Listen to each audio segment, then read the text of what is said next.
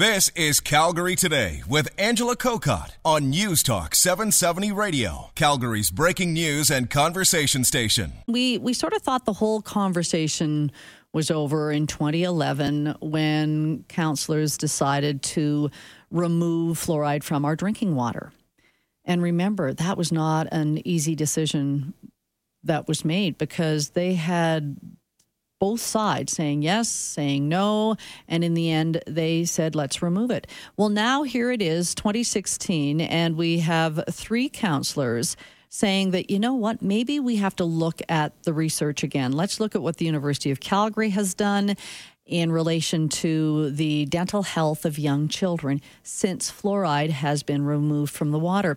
I wanted to bring in Dr. Larry Stanley. Larry, sorry about that. He is a Calgary dentist, and he has been involved in the fluoride debate for many years. Dr. Stanley, thanks so much for your time. Well, good afternoon, and my pleasure. When did you first start talking about fluoride in the water? Well, Calgary's had a number of plebiscites on this issue, and I moved to here from after graduating from the University of Toronto in 1987, and the first plebiscite where the citizens of Calgary voted to have fluoride added to the water was 1989, and I was involved with the debates at that time. In 89, it was added, or this was just the plebiscite? I'm trying to remember. The plebiscite voted to have it in, yes, and it took 2 years to create the infrastructure for the plumbing and all that. And in 1991, we started adding fluoride to our water. There was another plebiscite again, I believe, in 98, and we voted to keep it in. Okay, so keep it in 98. I'm trying to keep track because I do remember, I was always thinking, wait, were those plebiscites held and then it was taken out? So 91 really was the beginning then of fluoride in our water. Correct. And it stayed in through that plebiscite in 98, and then things changed in 2011 then? That's right. So 20 years we had fluoride added to our water for 20 years. What did you say? Okay, you just moved from University of Toronto, you said, and you were a young dentist in 1987. Yes. So let's say 91 was, I'm just trying to do figuring out the years here. So during that 91, that 20 years, what did you notice for dental health of your young patients? Well, I grew up I'm a Toronto boy originally. I grew up in Toronto. Toronto started adding fluoride to the water in 1961. And I grew up in a low cavity incident city through my formative years, and then I'm a dental student in the city, and they had trouble at the dental school finding kids who had cavities for us to work on so we could learn how to treat children as dental students. And almost all the children we treated were immigrants, people who had moved to Canada, had grown up in non-fluoridated communities in areas that had poor oral hygiene as a cultural thing, and so those were the kids we were treating. I came out here, and shortly after I was with the Canadian Forces at the time, so I wasn't treating a lot of kids initially. But when I retired from the forces in 1990 and started working in the North Hill Shopping Mall at the Dentrix Clinic there, I started seeing kids. And one of the things that surprised me, because the fluoride hadn't been added yet, we'd voted for it, but it hadn't occurred yet, was how quickly, when a child got a cavity, how quickly it went from a small cavity to bombed out and you needed to remove the tooth in weeks to months, whereas it would take a couple of years in a similar fluoridated community like in Toronto. That's what I was used to. And things happened so fast. Then we added fluoride to the water and things changed.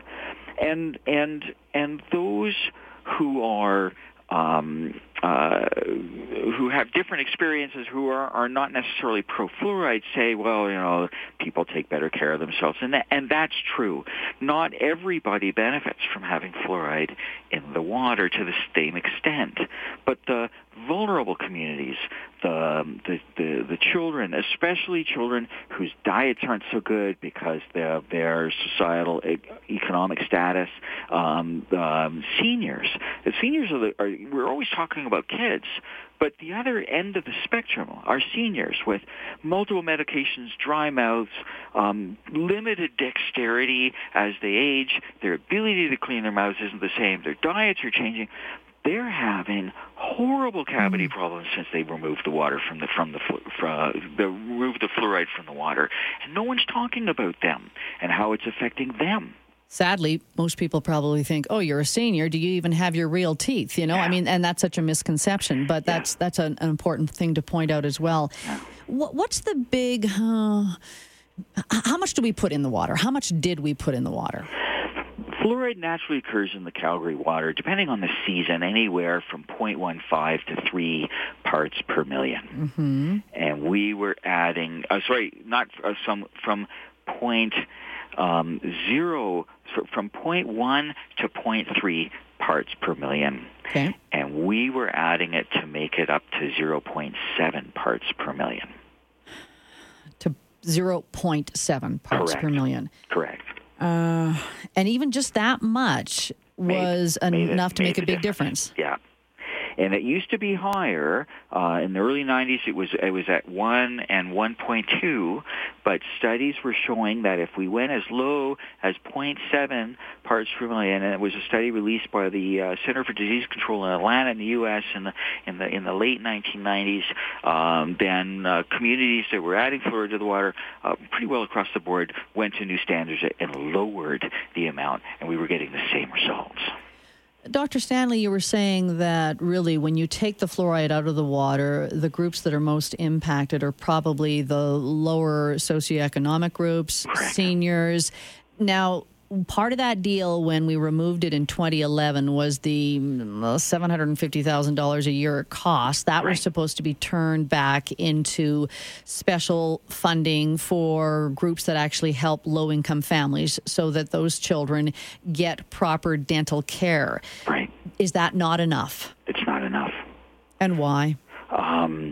I had a conversation with David Swan, the Alberta Liberal leader, had a town hall meeting on this subject, and one of the people, a couple of people speaking are the public health dentists who work in the city of Calgary, and generally they were talking about the city of Calgary used to have, I think, 6 public health dental clinics to provide dental care for the vulnerable communities, the low-income children, people on AISH, the severely handicapped, those populations.